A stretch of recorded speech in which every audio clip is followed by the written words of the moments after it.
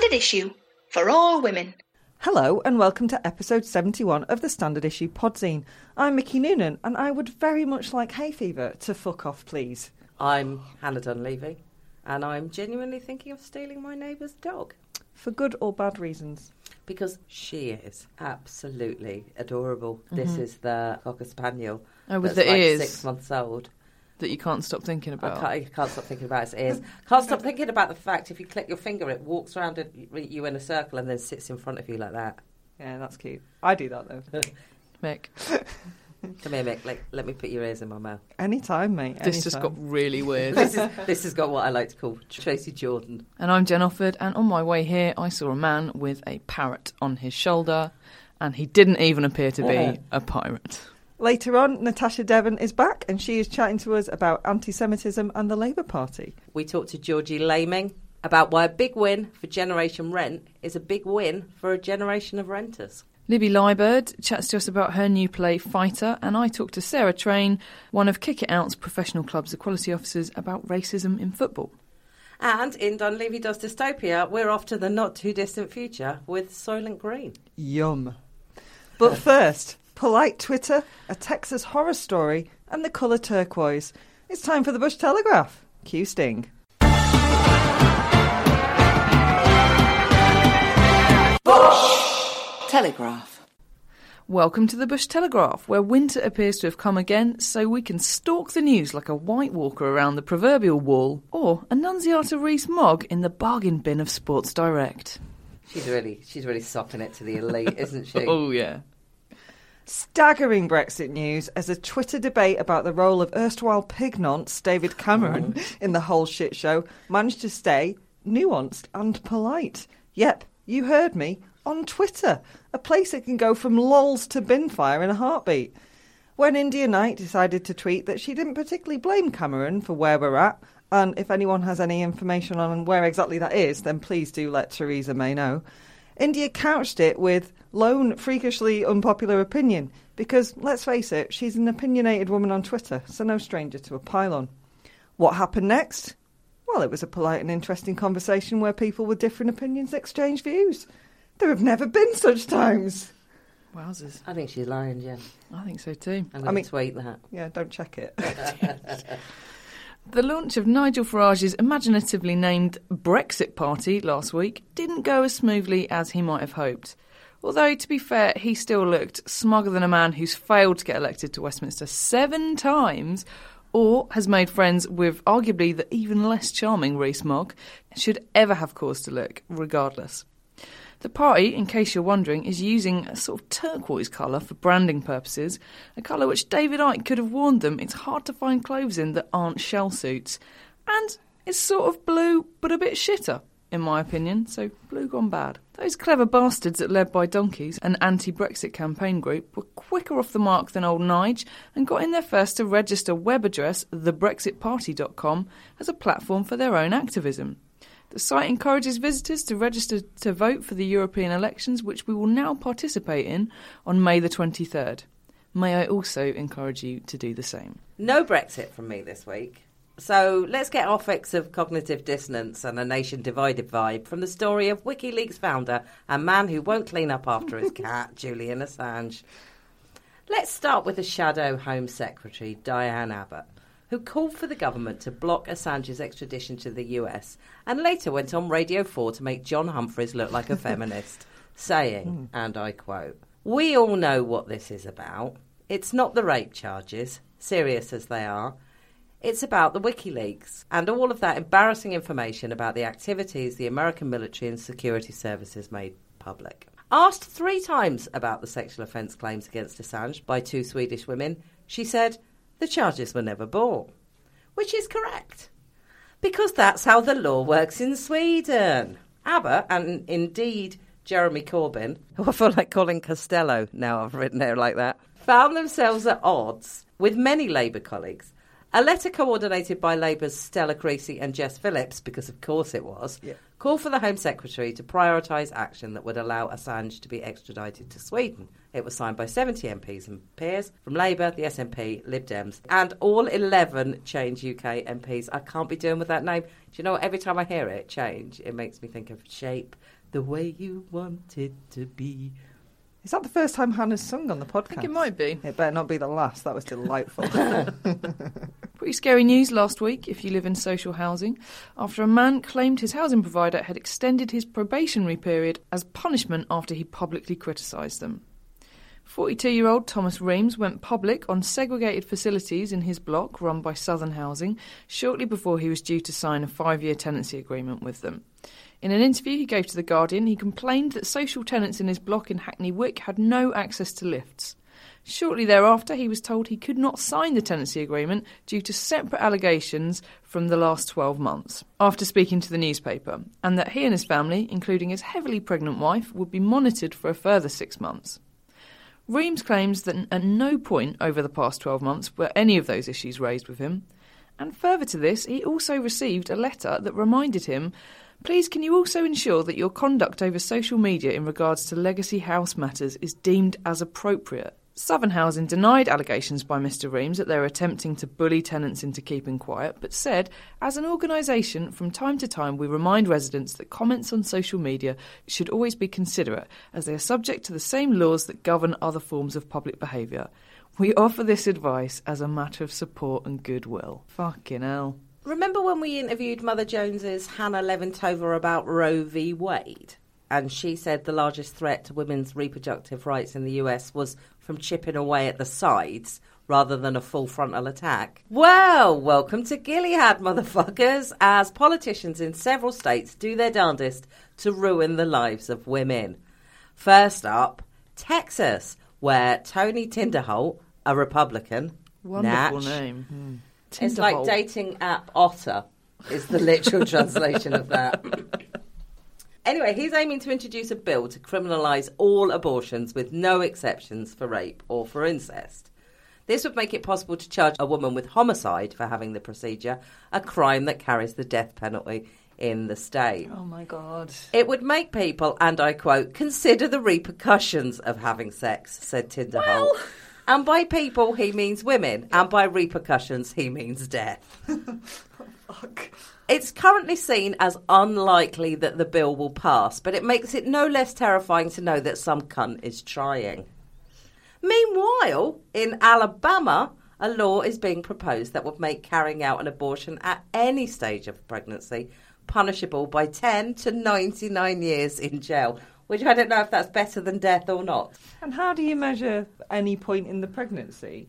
At any point in the pregnancy. It said that it literally says in the wording of the bill that the minute that you know that they are pregnant, any actions to stop them being pregnant, which is ridiculous because one doesn't generally seek out abortion medication unless you actually already know you're pregnant. Well, they might now, mightn't they? Which will be, I'm sure, not very good for them. No. Again, there are no exemptions in this bill in the case of rape or incest.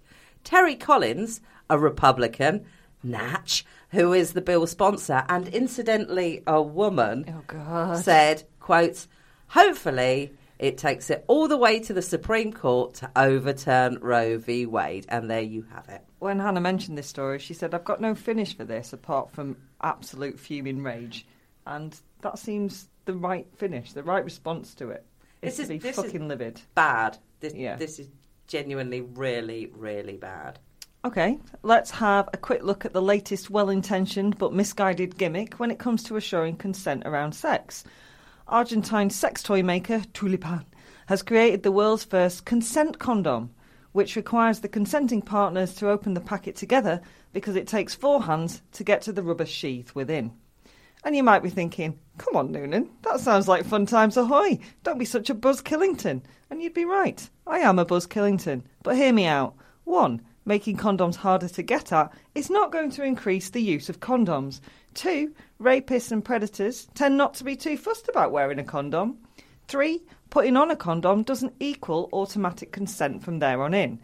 It's almost as if sex can come with a truckload of complexity and emotion, or, for far too many, fear and pressure, for a crystal maze condom wrapper to ensure everyone's safe. Celebrity chef Gordon Ramsay had some strong-ish words for restaurant critic Angela Hoyt last week after she accused him of cultural appropriation. Hoyt's criticism came after a preview event for his new restaurant, Lucky Cat, which was billed as an authentic Asian eating house last week, which she referred to as a real-life kitchen nightmare. According to The Guardian, Hoy made a number of Instagram posts over the course of the event on which she commented, for example, Japanese, Chinese, it's all Asian, who cares? Responding to Hoy's comments, which he lambasted as offensive, personal and hugely disrespectful, Ramsay said Hoy lacked professional integrity, which I've always found a good way to deal with people pointing out they might be more personally knowledgeable on a subject than myself. In an Instagram post, Ramsay added, Gordon Ramsay restaurants do not discriminate based on gender, race or beliefs, and we don't expect anyone else to. That cultural appropriation is big in food at the moment, isn't it? It's a big topic. It's a hot topic. Is it? It's a hot potato in the food world. It's interesting, isn't it? Because actually, I mean, we culturally appropriated Indian food for Yeah. like the last 50 years, and that's all gone very well, and nobody seems to mind that, do they? The word authentic, when used in cooking, I think it's tricky. She also complained that she was the only Yes. Asian person there in like 30, 40 guests. Yeah, at the authentic Asian eatery. So, what would make you sue your parents? I feel like I've possibly got enough ammunition, particularly on one side, but I just can't be arsed, to be honest with you. My mum lost my record collection, which I'm quite angry with, my Really? entire vinyl collection, which I left at her house and she tipped after she had a flood. Is that, or is that not as bad as something that's just happened in Michigan? Because of course it has. One 40-year-old is going after his parents in court for tossing away his extensive pornography collection. The man, who has not been named in reports, moved in with his parents for 10 months after a divorce, because of course he did. And when they later dropped his stuff off, because of course they did, at his new house, he discovered that his porn collection, which he values at almost $30,000 and was contained in 12 boxes, was missing. Oh, I was going to ask that, but until I knew about the boxes, I was wondering if they just meant to throw one away, but they were all stuck together. I mean, I'm telling you, if I'd asked my dad to carry 12 boxes of anything up the stairs to my new house, they would have been thrown away. There could have been anything in their money. It would have been gone. His father has claimed that he did it for his son's good, which, given the state of his love life, might well be right. But his son is now suing for $87,000, which I think we can all agree is a literal wanker move. I want to know, $30,000 worth of porn, right? That leaves $57,000 worth of what? Sadness. Upset, sadness. Yeah. Frustration. Has he not got an internet connection?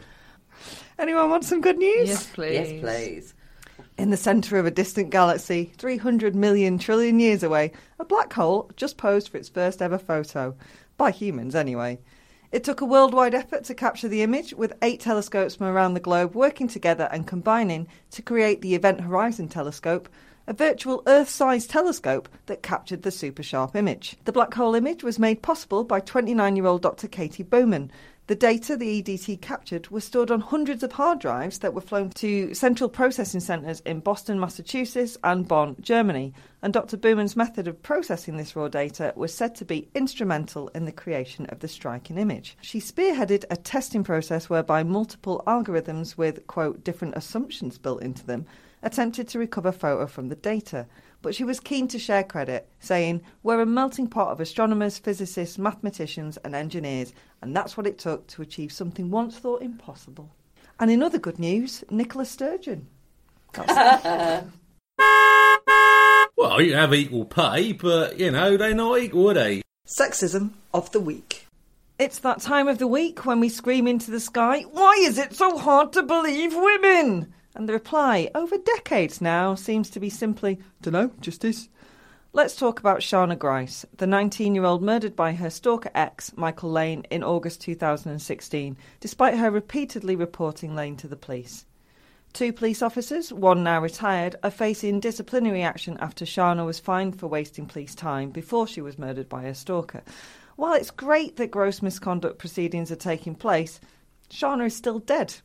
Or, as her parents Sharon Grice and Richard Green put it, "Our daughter took her concerns to the police and instead of being protected was treated like a criminal. She paid for the police's lack of training, care and poor attitude with her life. It's only right that the police make changes, but it's too little too late for Shana.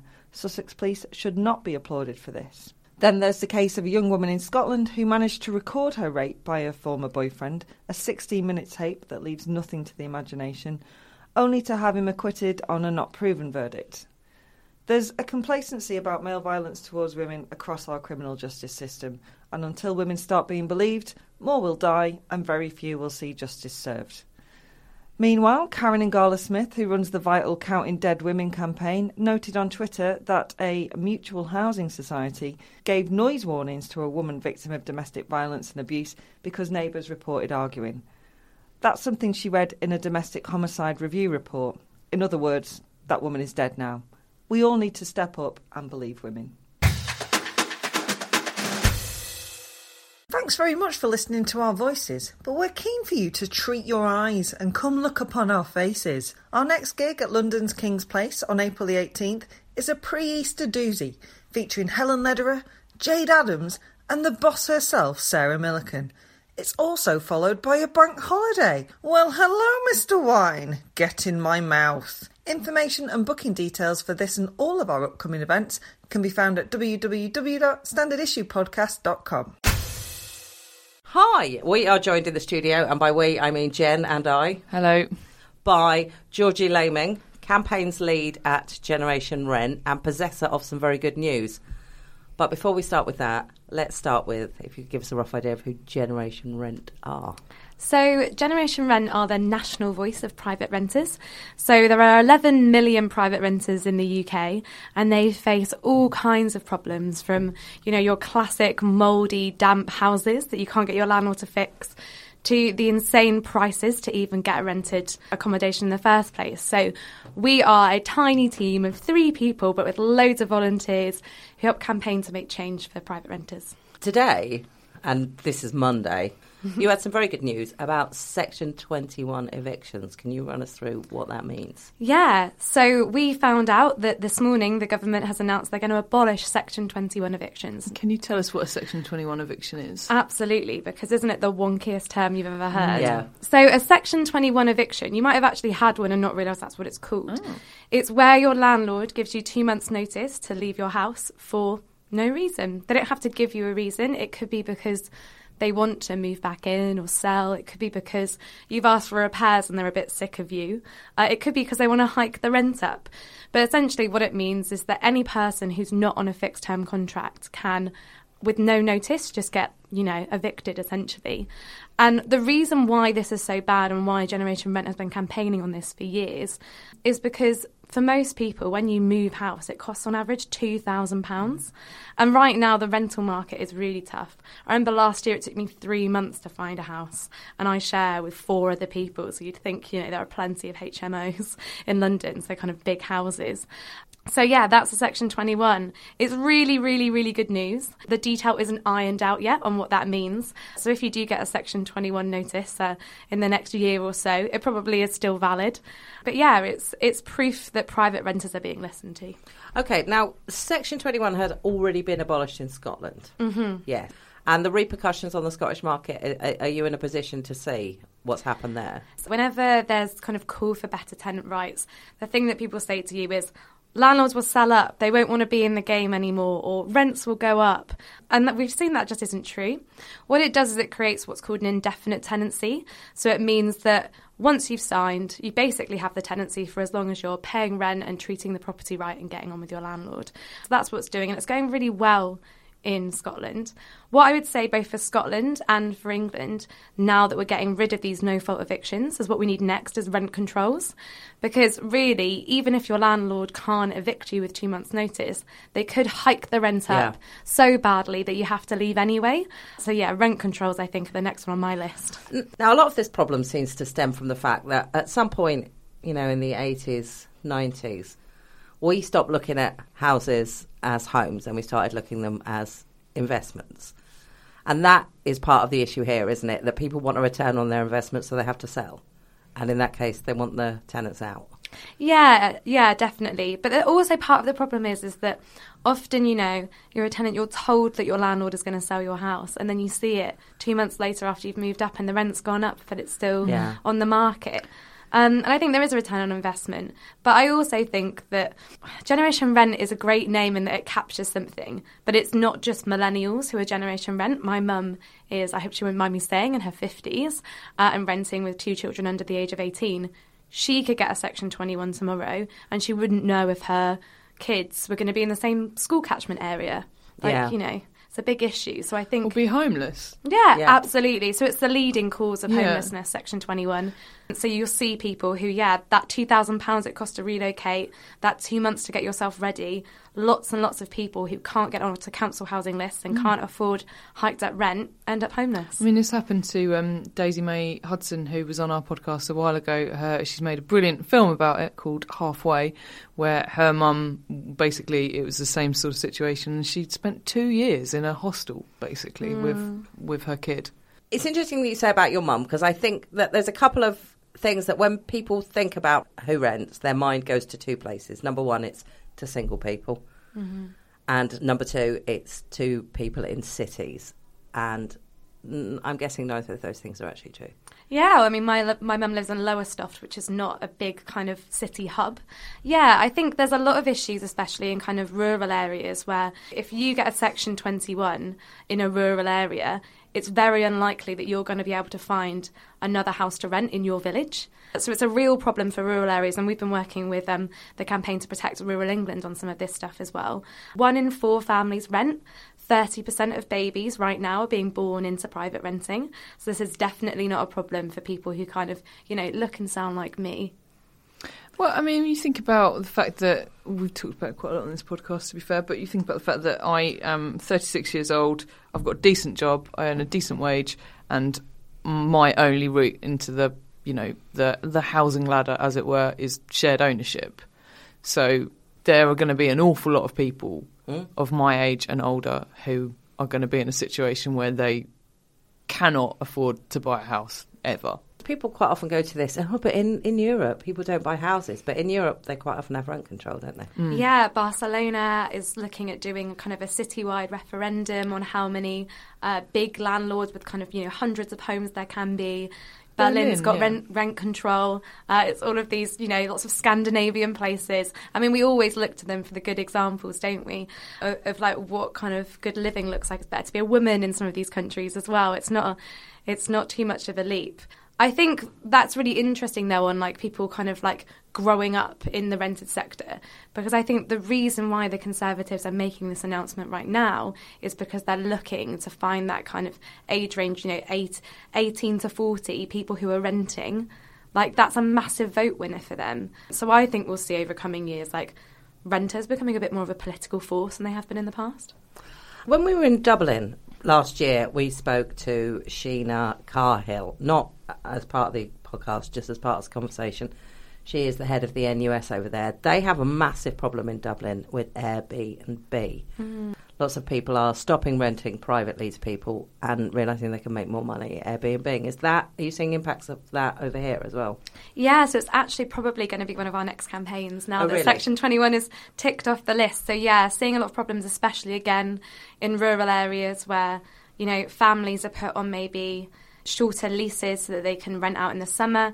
In Scotland, particularly around the Fringe and around New Year, you will see landlords putting people on short-term contracts so they can get rid of them, so in August they can rent them out. Mm. Or you're seeing people who are renting out properties that they don't need as big a property because they can make all of their money back on the Edinburgh Fringe Festival. So there's a campaign called Living Rent up in Scotland who do a lot of work on that. And it's not just Airbnb, but they're the one that everybody knows, right? Yeah. So part of the problem is that London have been looking at how they solved the Airbnb crisis. And one of the things they wanted to do was say, OK, there's a cap. There's a limit on how many days you can rent out a property on kind of a short-term let, and it would be 90 days. But the problem is someone can do it for 90 days on Airbnb, and then they can move it to another website and do it again.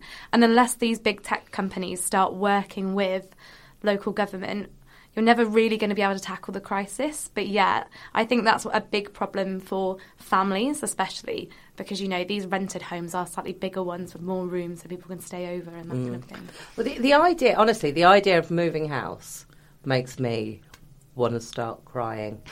Just the idea that I would have to, I mean, I own my house now, but I mean, I did rent for years and years. And we had people say, oh, we're going to sell, and you had to move. And you had the added inconvenience of then you had people traipsing through your house all the time looking to buy it, which was horrible. And the idea just really horrifies me. Can I ask you, with so many things in life that impact on society, women are disproportionately impacted. Are you finding that that is happening here? Absolutely. There are so many reasons why women find it tougher with renting.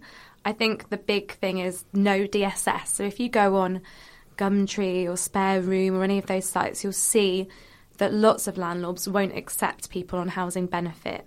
Still. Fucking hell. And part of the problem is mortgage lending, right? So there are terms in the contract when you become a landlord that mean you can't. But also it just doesn't seem like a good investment to them. And women are much more likely to be single parents, to be getting some sort of state benefit. So that disproportionately affects them. And also women are much less likely to complain about standards in renting. So it's even if they're not losing their homes under a Section 21, they're probably living in substandard accommodation because they don't want to rock the boat. And then when you look at the fact women are more likely to have kids in the home than men are, you know, you're looking at children living in rooms with mould and damp because their mum doesn't want to complain because it's even worse because you can't find somewhere to move to next time. Yeah. So there's a whole cocktail for women that makes it really, really hard to be a private renter, much more than men, I think. People are listening to this and they are in a rented accommodation and they think, I'd like to get involved. How do they go about doing that? I'm glad you asked.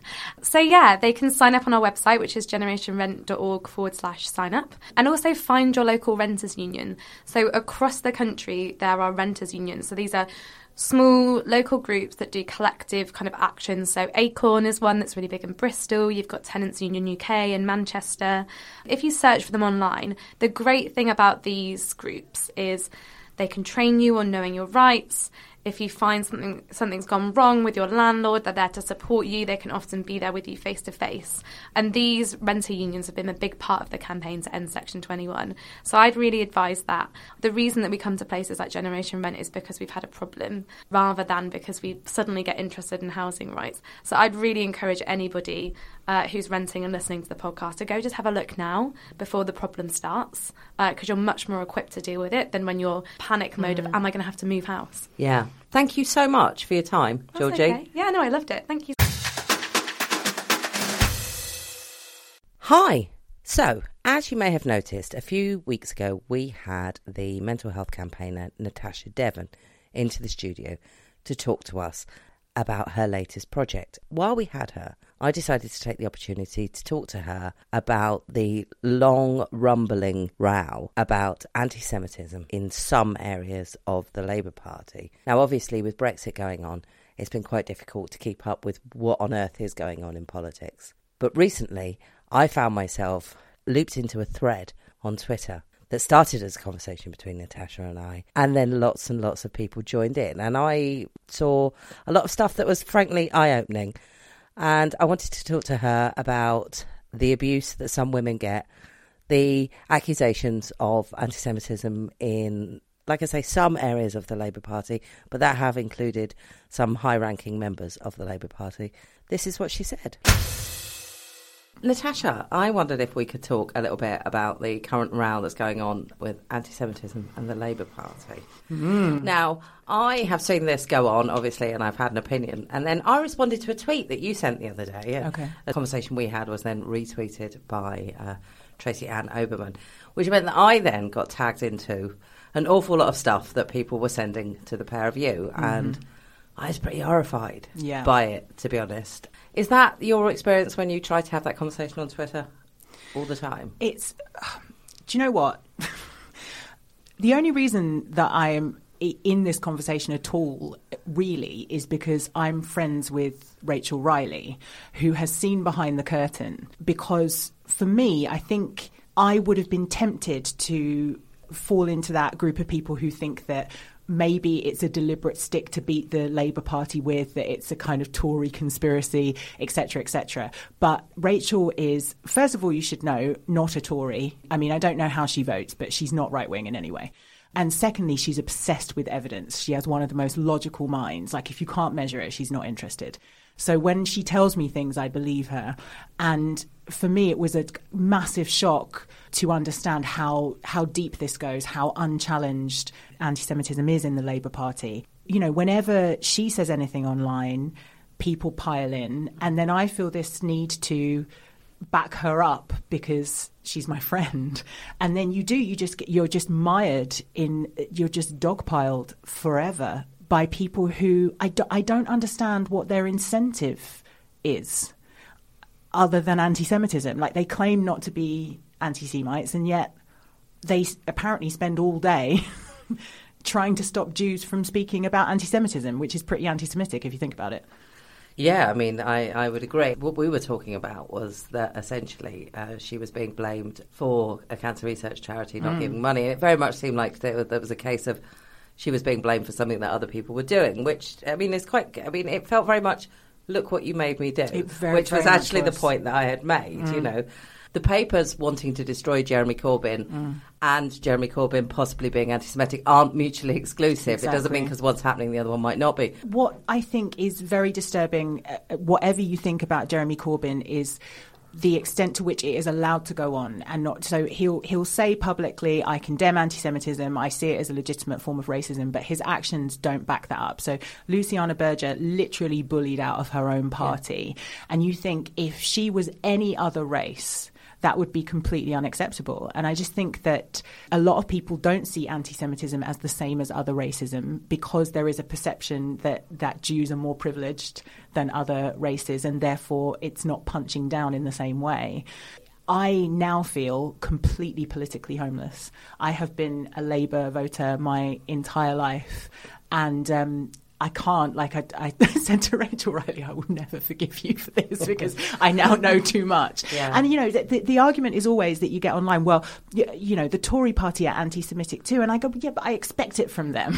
Oh, absolutely. That's the thing, you know. Absolutely. That is the thing that drives me, and Mr. Owen Jones is quite a bad offender of this, of look what's going on over there. Yeah. Like, it doesn't, that's a bit like saying Pol Pot is worse than Fred West. The number of people that are involved in it doesn't mean that it's not shameful. And equally, I think it's important to say, just because the Times is printing stories that Jeremy Corbyn is anti-Semitic doesn't mean that they're not anti-Semitic either, I think. It's worth saying. Yes. I'm surprised, though, that people are surprised that there's racism in the Labour Party. When you look at the demographics, or like the people forget that the Labour Party didn't always exist for, like, Guardian readers in Stoke Newington. Oh, well, it's a very similar idea that when people are very surprised at the sexism. Yeah, exactly. Yeah. Why do you think anti-Semitism is still so rife? I think that it comes to the fore during times of economic struggle. There is a perception, and I don't really necessarily understand where it comes from. No, that's not true. I do. Okay, so there is a perception that Jewish people have more money than other races. And that's because the stereotype is forced out of their home, had to wander around, settle in places, got very savvy and good at making money because they had to. Now, that's obviously not true of all Jewish people, but that's the stereotype. So when people are feeling the pinch themselves, I think that they want someone to blame. I mean, this is not a new story. No, this obviously has happened fairly recently. But there's this whole thing, isn't there, of the right wing have kind of adopted this, everything goes back to George Soros. Conspiracy theory as well. And you know what the terrifying thing is? I interviewed a 95-year-old Holocaust survivor. I say Holocaust survivor. She wasn't in a camp. She escaped as a teenager. She went back to her home from college, and her parents had been taken, and her neighbour stuck their head out the window and said, they're coming back for you. So she ran to the train station, saw that there were loads of kids being evacuated, and had the presence of mind to go to a fancy dress shop and get a nurse's outfit and say, I'm here to look after the children. So that's how she escaped from Nazi Germany. But she was at a very interesting age when she escaped because she was old enough to remember the build-up. And most people who are Holocaust survivors are either dead or they were children at the time. So when I was talking to her about the headlines, and she said, the things I see in the tabloids, it's the same. She was like, she said, everyone laughed at Hitler in the same way we are laughing at Trump. This was before Trump got elected that we were having this conversation. And she could see the parallels. And what I don't understand is why something that has happened in living memory we haven't learned from. I think if it was 100 years' time, maybe I'd be able to understand it slightly more. It's those cycles are getting shorter. As someone who deals with mental health, is there a connection there? Yes. Well, there's definitely a connection between racism and mental health. Belonging is a really key psychological human need. So, for example, if you're a first-generation immigrant, it makes you more vulnerable to poor mental health because you're not having that need serviced. The more hostility you face, the more likely you are to struggle with your mental health. When people talk about the relationship between race and mental health, they very often say, well, it's not talked about in that community. And so the blame is put back on them as opposed to looking at what we can do. Okay, what can we do? Well, I think it. Don't be racist. Yeah, ideally. Don't be a dick. Fundamental start. Yeah. Don't Good be a time. dick is the rule for life. Don't for be everyone. a dick. Yeah. It can be summed up by, I was talking to this sixth form boy. His parents were from Ghana, and he was in a kind of predominantly white school in Surrey. And he came up to me after I'd done a talk on mental health, and he was like, this isn't strictly relevant, but can I talk to you about something? And I said, yeah. And he said, I just want to know if you think this is wrong or not. And I always get that because they think that I'm going to side with them over their teachers, which I normally do, to be fair. And and he said they were doing citizenship, and his teacher had said to him, what do you think that you can do to integrate yourself more into English culture? This is the guy that was born in England. And I was like, yeah, that's pretty wrong. And I also said, it's also the wrong question. Because say you were a first-generation immigrant, the question should be, what can we do to make you feel more welcomed and included? Yeah. Thank you, Natasha. You're welcome. Don't be a dick.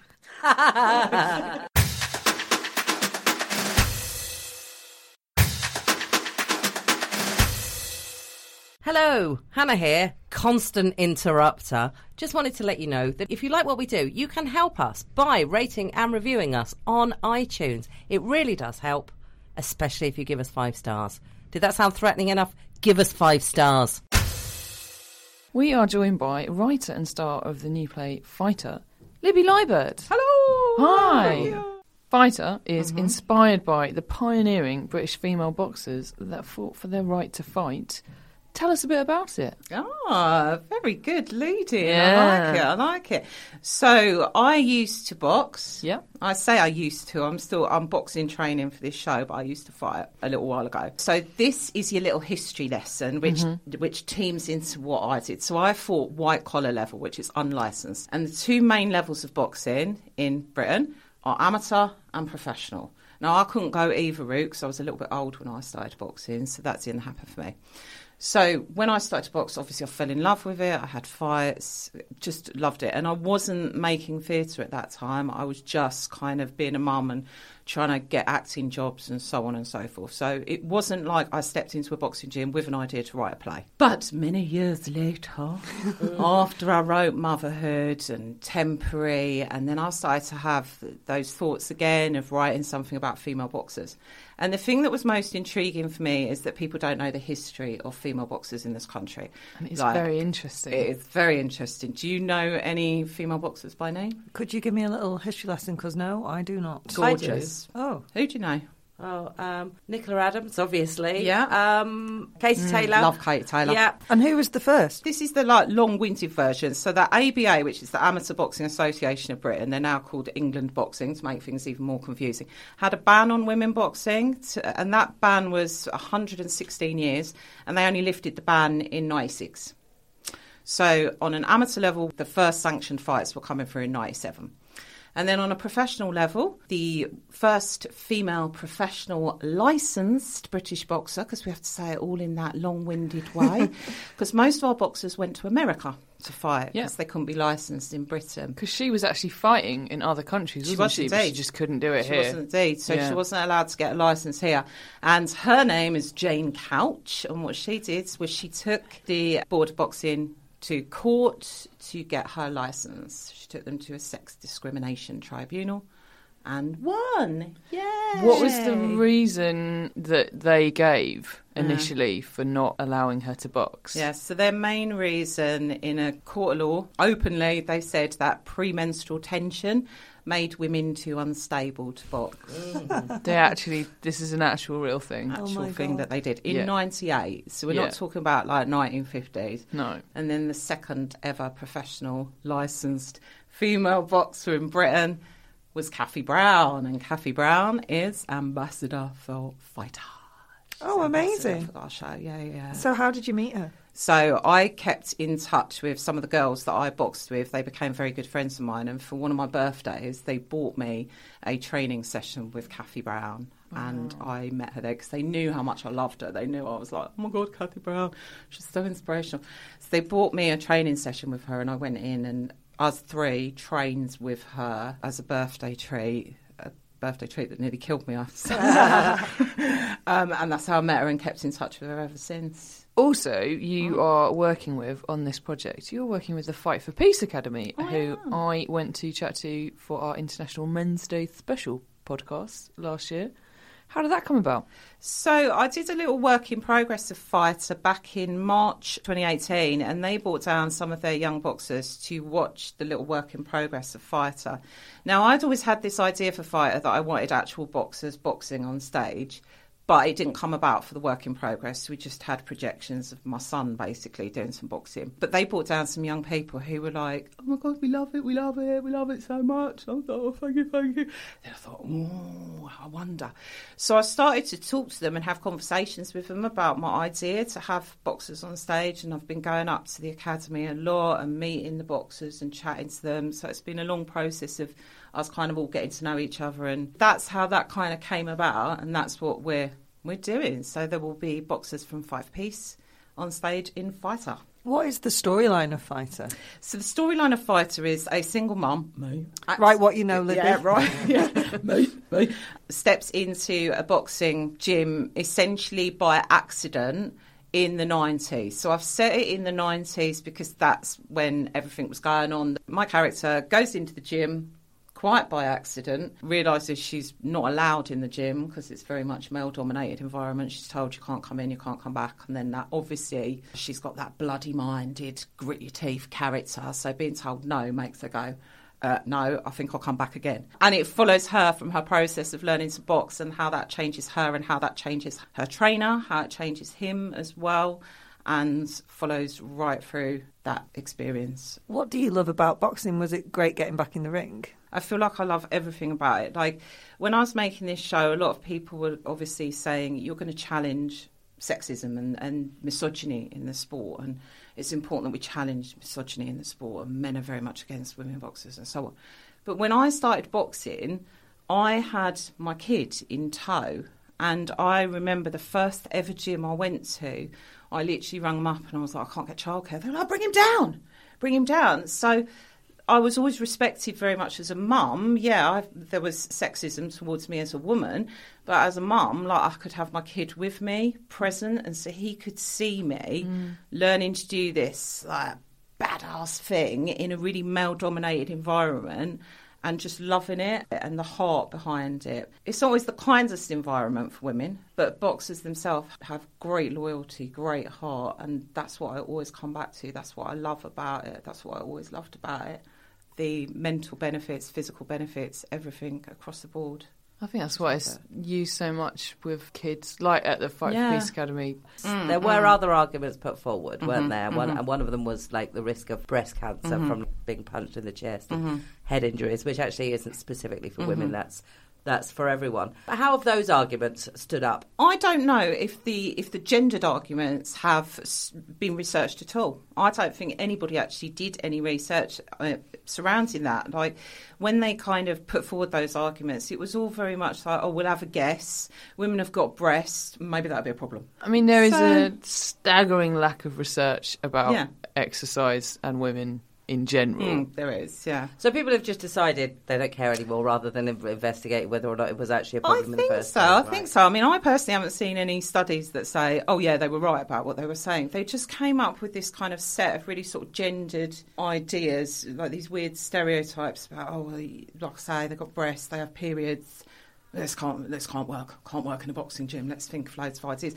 It is true that women are different from men in a boxing environment. There's certain things like making weight, like if you're getting ready for a fight, you've got to weigh in at a certain weight, and everyone has that dread of, like, if you're on your period or due on your period, you retain water, you might put on a pound or two, and that's a nightmare for making weight. So there are certain things that make us different as fighters, but if you look at women fighters generally and you look at their fights, you will see there's also a huge positive difference. Like, you'll see a lot of the men's fights, they'll kind of hang on to each other when they're tired. That's very rare for women to do. Women are their work rate is high. They're just getting on with it, getting it done. Getting it done. Got shit to do, mate. Got shit to do. Going back into boxing now, how different is it? I think it's a better landscape generally. There are a lot of things happening, like there are all female boxing shows happening now. I mean, there's two arguments with that, isn't there? That having an all-female boxing show is great because it's bringing up women and it's elevating the sport, but also why can't we all be on the same card? So I think it is changing, and certainly with Katie Taylor, there's been huge inroads made because Katie Taylor won a big fight on like the 15th of March. So very, very recently, she won a huge fight, and that had television coverage, and she's got a huge promoter. And so it does kind of prove that people are now starting to watch women's fights. They're starting to buy into them, but it's baby steps. Katie Taylor comes from a boxing family, doesn't she? I mean, and obviously Layla Ali comes from a boxing family. Do you think more women are coming in that don't have a previous link? Is it attracting a wider range of women into it now? I would reckon so. Yeah, I would reckon so. Like, I'm training in a gym at the moment. I'm training ready for the show, and there aren't any women there, so I don't get to speak to any women and say, oh, how did you end up here? But it is an old school spit and sawdust boxing gym, and you just walk in and you have to kind of know what you're doing already. So I don't think it's always welcoming to a beginner. But there are gyms that are actively encouraging women to come through, that are really saying our classes are all inclusive, they're ready for anybody, you just come in at whatever age as well. And I think starting anyone, women, men, starting them younger as well, so that they start to have that feeling of this is okay and this is my space and I'm okay to be in that space, it's a great beneficial thing. So I think more and more so, if you turn on the telly and you can see Katie Taylor and you can see what she's doing, then you're more likely to want to go into that, regardless of whether you have a background in boxing or not. So it just comes down to representation again, isn't it? Like, if you can see somebody doing it, you're more likely to think, I can do that. Whereas we've kind of had years and years if you couldn't see women doing it. So why would you think you could, unless you had the background of a boxing family? I went and did a little bit of training, WWE wrestling. Right. Yeah, with some women wrestlers. Lana Austin, who was amazing. And I just wondered, when they were talking about women's wrestling matches, there's a big fight to get them to be recognised as equal to the men's fights. Is there a similar thing in boxing? Yep, 100%. Yeah, I think it is. I think it just comes down to the fact that it's a male-dominated sport. It always has been a male-dominated sport. Like our little history lesson earlier, if we look at that, if we're making huge turnarounds in a period of like just over 20 years.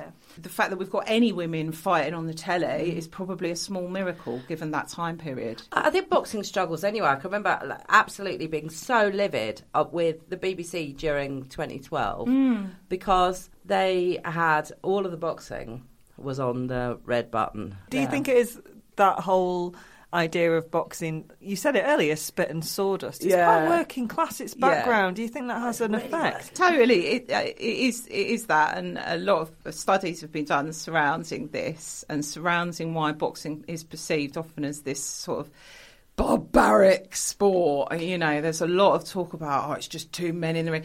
I saw something after one of the major fights. I can't remember who it was. I think it was probably an AJ fight or something like that.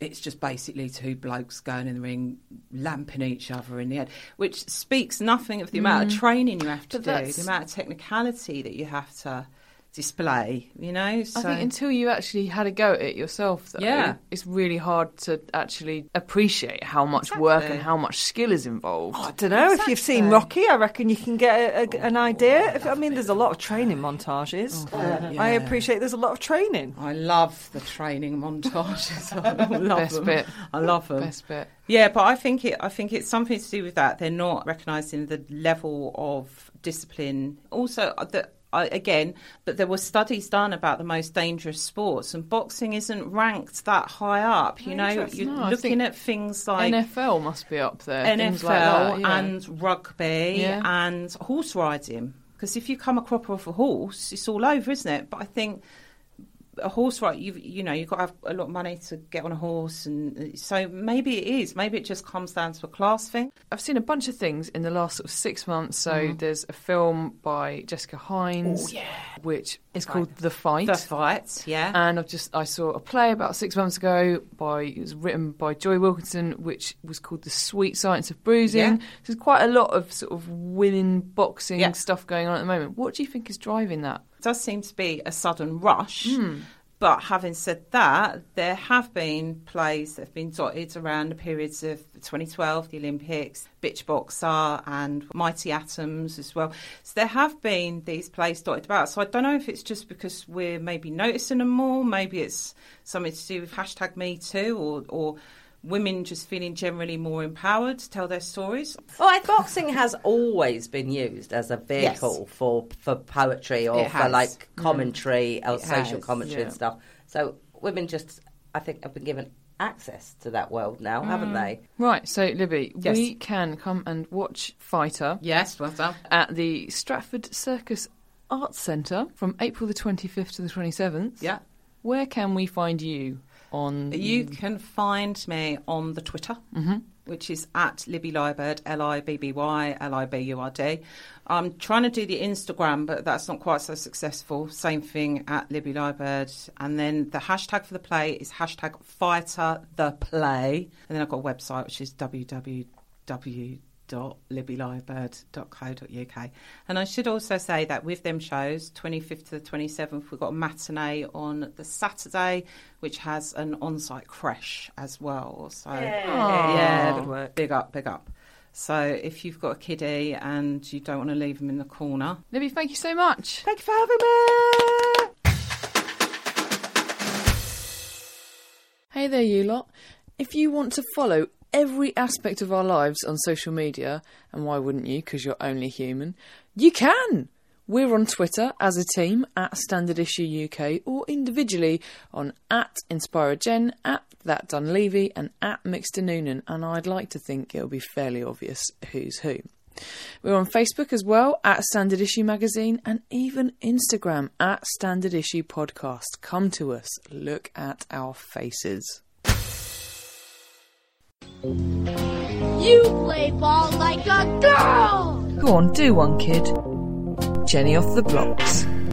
Welcome to Jenny Off the Blocks, that time of the week where we hand out a big old red card to douchebags as we discuss all things women's sport. It's a bit more general than women's sport centric this week, as I caught up with Sarah Train, one of Kick It Out's professional clubs and equality officers, to talk about the rather topical issue of racism in football, which you've no doubt seen covered in the press recently. The names I mention in this section you're about to hear are dudes, but it is affecting all levels of the game, from grassroots to professional, and you may also have seen there have been recent higher profile situations in the women's game involving, for example, Renee Hector at Spurs. We talked about this and a load more, including LGBTQ plus issues in sport and football particularly, and the longer version you'll be able to hear as part of a sort of sporty series of chops going out in May. And in the meantime, if you want to find out more about Kick It Out's work, you can find out more on their website, kickitout.org, or by following them on Twitter @KickItOut. I'm joined by Sarah Train, Professional Clubs Equality Officer for the South at Kick It Out. Hello, Sarah. Hi, Jen. So you guys are celebrating your 25th year. We are. This year. And you have been in the press quite a lot recently, rather unfortunately. I think probably the thing that most listeners would have heard about in the press is the Manchester City footballer Raheem Sterling and recently Danny Rose, who plays for Spurs, who have both been quite vocal about the racism that they've experienced as players. Yeah. And that's been very high profile because Danny Rose even went as far as to say that he's sort of looking forward to finishing his career so he doesn't have to deal with this anymore. Yeah, absolutely. Which is horrifying.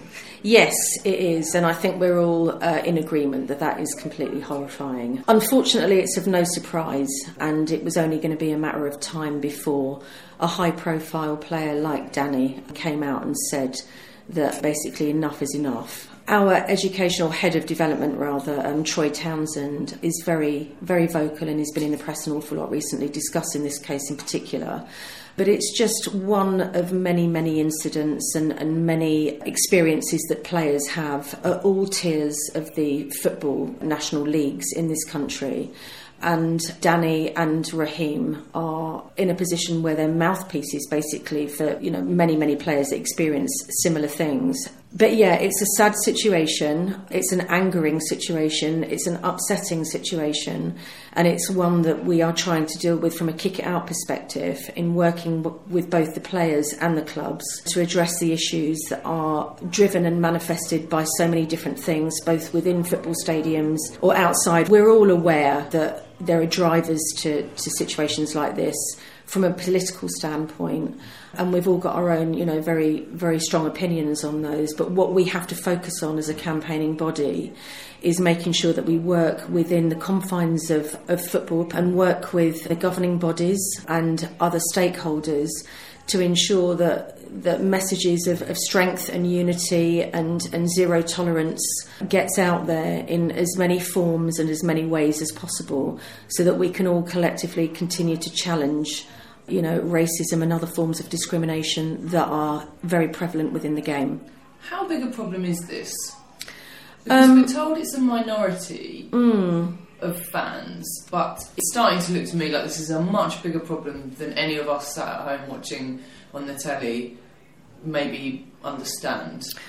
Yeah, I mean, I would agree with that. I would agree that it is a far bigger problem than people are aware of. I would agree that it is the minority of fans that have such opinions and choose to verbalise and behave in a way that, in normal everyday society would be completely unacceptable. It's against the law. There are hate crimes being committed every week within stadiums, and we work closely with the clubs and the football policing units to make sure that we can deal with them in the best way that we can. And those ways often end in football banning orders. But a large part of what we try and do is work within education and training, and provide education and training for people that are accused and found to be behaving like this. The size of the problem, of course, is, as I said before, it's a lot bigger than anybody, I think, would understand.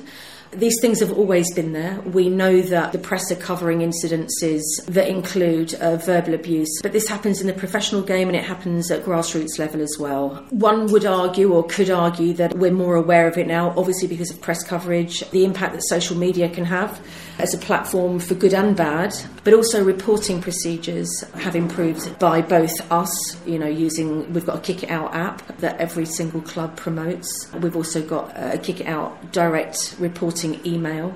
We have 2 dedicated reporting officers here who work closely, as I said before, with the football policing units and the clubs. Most clubs also have the facility for fans to report directly to them. It's just a case of improving processes, making sure that people feel comfortable and safe to report, because people often feel fearful about reporting for a number of different reasons, particularly if personal details have to be divulged. Obviously, we can, here at Kick It Out, we can report and work with clubs without having personal details from whoever it is that's reporting incidences. And we also work with the FA when it's in excess of 5 people that are participating in in behaviours that are unacceptable.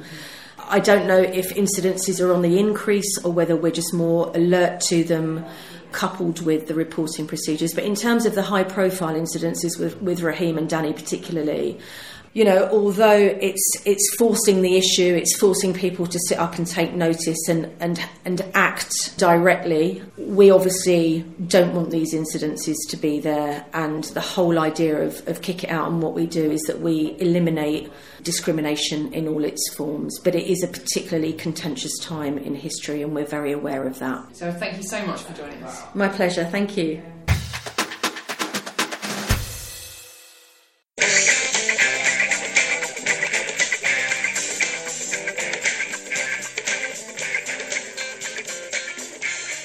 Welcome to Dumb Movie Does Dystopia.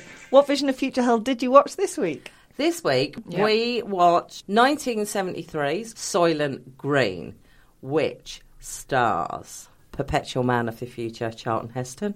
But no monkeys. No monkeys. Also, lots and lots of people who I had no idea who they were, with the exception of Edward G. Robinson, and it's his 101st film. It's partly police thriller and it's partly dystopian future thing, and it was based on a book called Make Room by someone called Harry Harrison. So when are we? We are in 2022, so, you know, soon. My bank card lasts longer than that. We're in New York, and in a natty little scene they do at the start, they show you that basically America used to have no fucker in it. Then there's more and more, and industrialisation, and basically what's happened by 2022 is that everywhere, and you're going to assume it is everywhere, but certainly within America, is overcrowded. The population has expanded to the degree that we no longer have the natural resources to sustain those people. 40 million just in New York City. I mean, they are living arse cheek by jowl. Every staircase is full of white people. Meanwhile, a police detective called Frank Thorne is investigating the murder of a man who lives in a fancy set of flats. That is Charlton Heston. Of course, it's because of course he does. He shares a flat. He's quite lucky. He's got a flat. He doesn't have to sleep in a stairwell or a car or many of the other places that literally people are just like crammed right into. It's like my train this morning. It's just like faces pressed up against everything. He's investigating this murder, and it is possibly, spoiler alert, it is linked to food is rationed out on a sort of government level by a company called Soylent, who create a number of what look like plastic tabs that you eat that are a variety of colours. The newest version being Soylent Green. It's a superfood, Hannah, and apparently much better than Soylent Red and Soylent Yellow. Yeah. There's a lot more excitement around Soylent Green. Mm. Are we nearly there yet? Are we nearly there yet? We start with technology, because technology is always the thing that makes me laugh. Did you see that she has an arcade game in it? Yes. Okay, did you see what that arcade game was called? Space Kill. It was called Computer Space, and I thought that is the worst made-up name. I googled it. It's a real fucking thing. Really? Really? Yeah. It's a real game? That is actually a real game that existed. Basically, they have no technology in this at all. They have to ride a bike in order to make the light bulb come on. What Hannah isn't telling you is the reason Jen's quite quiet is she is riding a bike to keep the microphones working. It's true. Obviously, the internet doesn't exist, but he does have this guy called Saul, who is basically Google. Because not many people can remember how to read. So Saul is a book. Yeah. Well, see, that is interesting as well, because there's a bit in it about books, obviously, and I think actually it might be Sol, because it's Solomon, isn't it? Yeah. So Sol says that he's quite nostalgic for books. In this case, it's not because everyone's got a Kindle, it's because no one can read no anymore. one can read anymore. Everybody's forgotten how to read.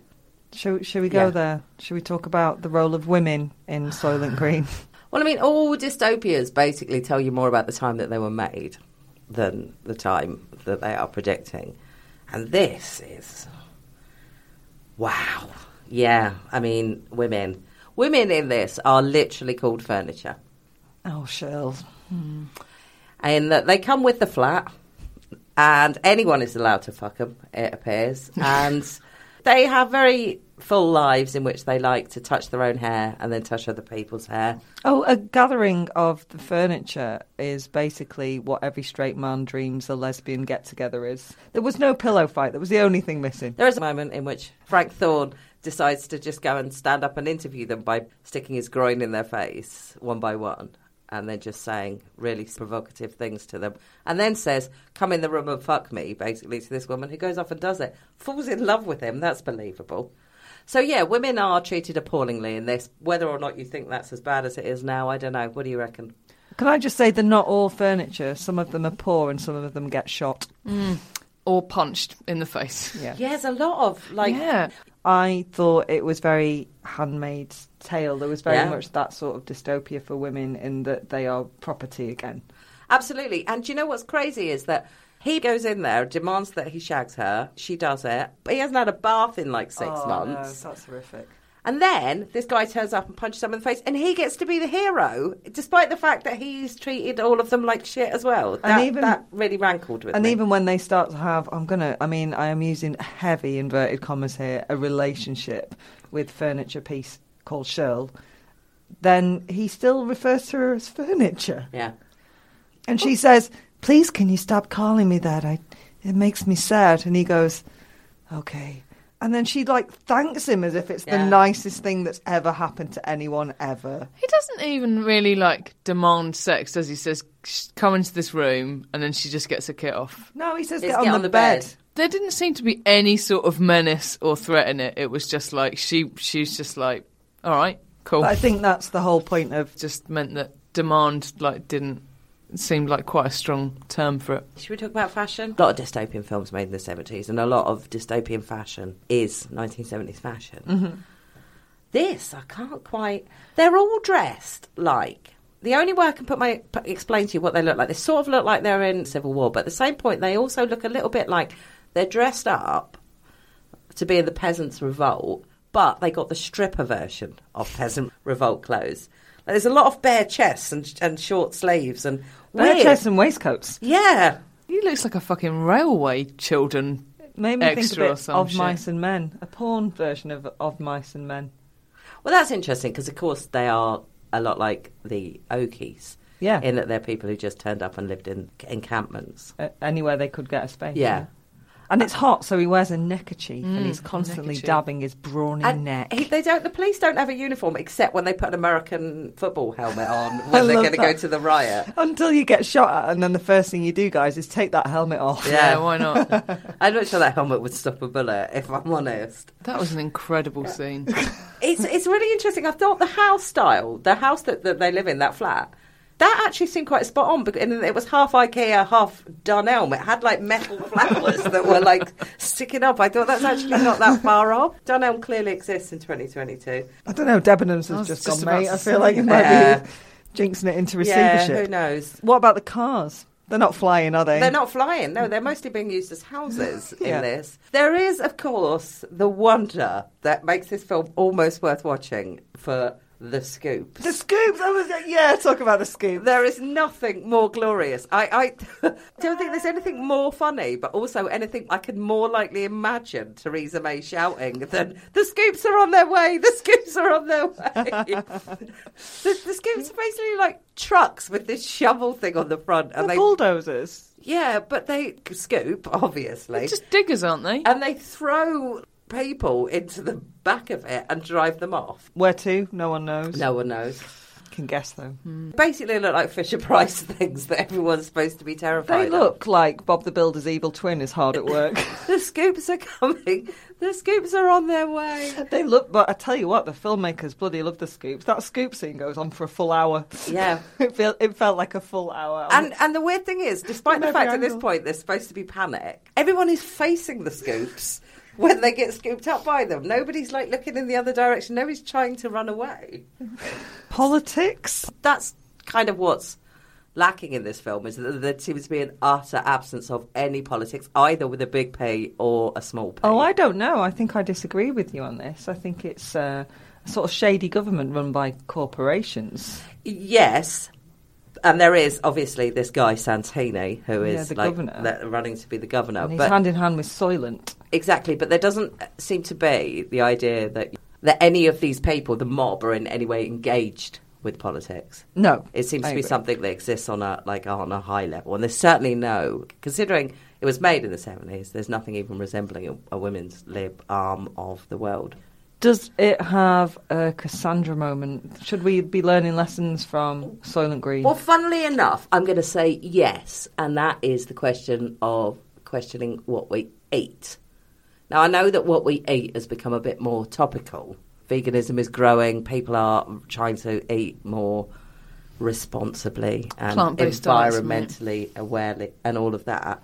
On the other hand, it's only a couple of years ago, turned out that IKEA meatballs were made from horses. So you can only try so hard if they actually tell you correctly what is in that food. Yes, that is So true. I actually think I would say, as in, are we now, in 2022, will we be in a position where we're actually going to have to pay attention to what we eat? Are there going to be food shortages? I can quite easily envisage some of those things happening. Yeah, I've got to say, watching it, although some of it is bonkers, and obviously the denouement is, one, predictable, two, outrageous, it felt eerily prescient. It's not that far removed that I couldn't imagine it being real with, like, overpopulation, food shortage, global warming because it's hot all the time, so the water's gone. Everyone's very sweaty. Everyone's very sweaty. And I remember summer last year, so I can see that as a permanent thing. So it was quite scary in that I thought some of this could actually happen. Yeah, I agree.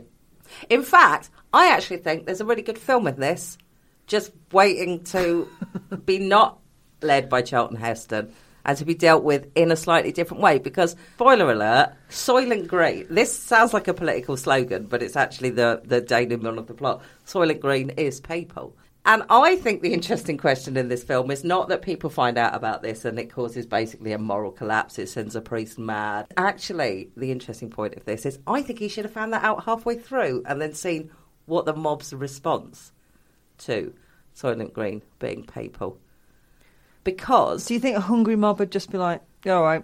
That's what makes this... That's what I think is the interesting point in this. So I do think there's... And there's also... I think there's also a half-decent comedy in here. Because there's this great bit in it was... Oh, by the way, DNA hasn't happened. Because when there's a murder scene, the first thing he does is just go and spray his own DNA all over it. He has a shower. He steals stuff. He lies down on beds. He sticks his armpits in the air conditioning. It's just like... He looks at the body and immediately just gets it removed. It's crazy. There's literally there's no... Police investigation is obviously goes backwards by 2022. But actually, I think that some of that stuff could be funny if it was played for laughs. The fact that he just takes a pillowcase and starts stealing stuff from it. And if we had Leslie Nielsen instead of Charlton Heston. Maybe. Like a Naked Gun film. Yeah. So I feel like there's either a good morality play in here or there's a good comedy in here, but they don't know. The scoops are on their way. They don't know what's... But it does also have an absolutely hilarious but yet not played for laugh punch-up, which takes place in a church full of people and includes them just punching people out of bunk beds and bunk beds falling over. And the weird thing is nobody reacts to it until it's right next to them, and then they scream and then they stop. Some people wake up and actually rub their eyes like that and go, oh, there's a man shooting in here, is there? On the topic of eyes, there's a lot of strong eyeball work goes on. There is. In Soylent Green. Just, if anyone wants to look surprised, and they widen their eyes to sort of Marty Feldman, degrees of wideness. It's amazing. Charlton Heston is so one-dimensional. They also absolutely squander the potential to have a punch-up on a production line, which everybody knows is just like the best place for anyone to have a fight. Yeah. You know what else is big in dystopia? Euthanasia is always big in dystopia. And actually, I'm going to say there's one weird strand in this film that's actually really good, which is Edward G. Robinson. Who, agreed. There's a couple of bits in it where he's absolutely marvellous, including him crying at beef and then being angry that he's crying at beef because life used to be better. And what is his beef with beef? He takes himself off when he finds out Soylent Green is papal. He can't live with it and he decides he's had enough of the world and he takes himself off to be euthanized. Now, what is call it going home. What is absolutely staggering about this is that what Edward G. Robinson knew when he filmed that scene, and nobody else knew, was that he had cancer and it was terminal, and he actually died 12 days after it was shot. Oh, my goodness. Oh. Which is staggering, to think that he actually did that, knowing it was just around the corner for himself. I feel a bit bad making a joke about this now, but... No, joke away, I'm sure he'd appreciate it. We've all seen how Charlton Heston reacts to it, so... Well, what struck me about it was that what they used to kill him appears to be... They seem to show him Fantasia. Yeah. Yeah. And that's what does it for him, and I think we can all relate to that, so... Yeah. Just yeah, I wanted to die during Fantasia. And there was one other thing that I thought was quite interesting, is that nobody at any point in this film mentioned any other things that have been done to actually control the population at all. And I wonder whether that's, going back to what I was saying earlier about American abortion, I wonder whether that's because even in Hollywood, the idea of actually taking measures to stop people having more kids was seen as something that you couldn't actually talk about. Far be it from me to call for the restrictions of people's rights to fuck, but got a step on the church to sleep on, mate. Best have some more kids. Maybe that is give out sexy. birth control? I don't know. How many Arnies? Arnie's, as in, is it a good film? California Governor Arnold Schwarzenegger. Okay, that's for whether or not it's a good film. It's not a particularly good film. Like I say, I think Edward G. Robinson will get it 1 star, and and maybe the idea that there is a good film in there waiting to get out will give it a 0.5 star. So I would say 1.5 Arnies. Okay. Top half of Arnie. The not top the half bottom Arnie. half, yeah. It's quite muscular. It's Oh, quite dear. a muscular Don't 1.5 stars. I don't want to think about either half of Arnie. And what about particularly. Arnie, get to the top half, Arnie? As in, is it a decent prediction of the future? Yes. I'm going to give it 3. It's pretty bang on for the present. A lot of it. Yeah. Just a reminder, 2022. Watch what you're eating. Anybody got a choice what we want to do next time? We could do Blade Runner, we could do Rollerball, we could do Death Race. Let's do Blade Runner. Because that at least has got flying cars, whereas in Soylent that's a Green, good no point. flying cars. But the scoops are coming. The scoops are coming!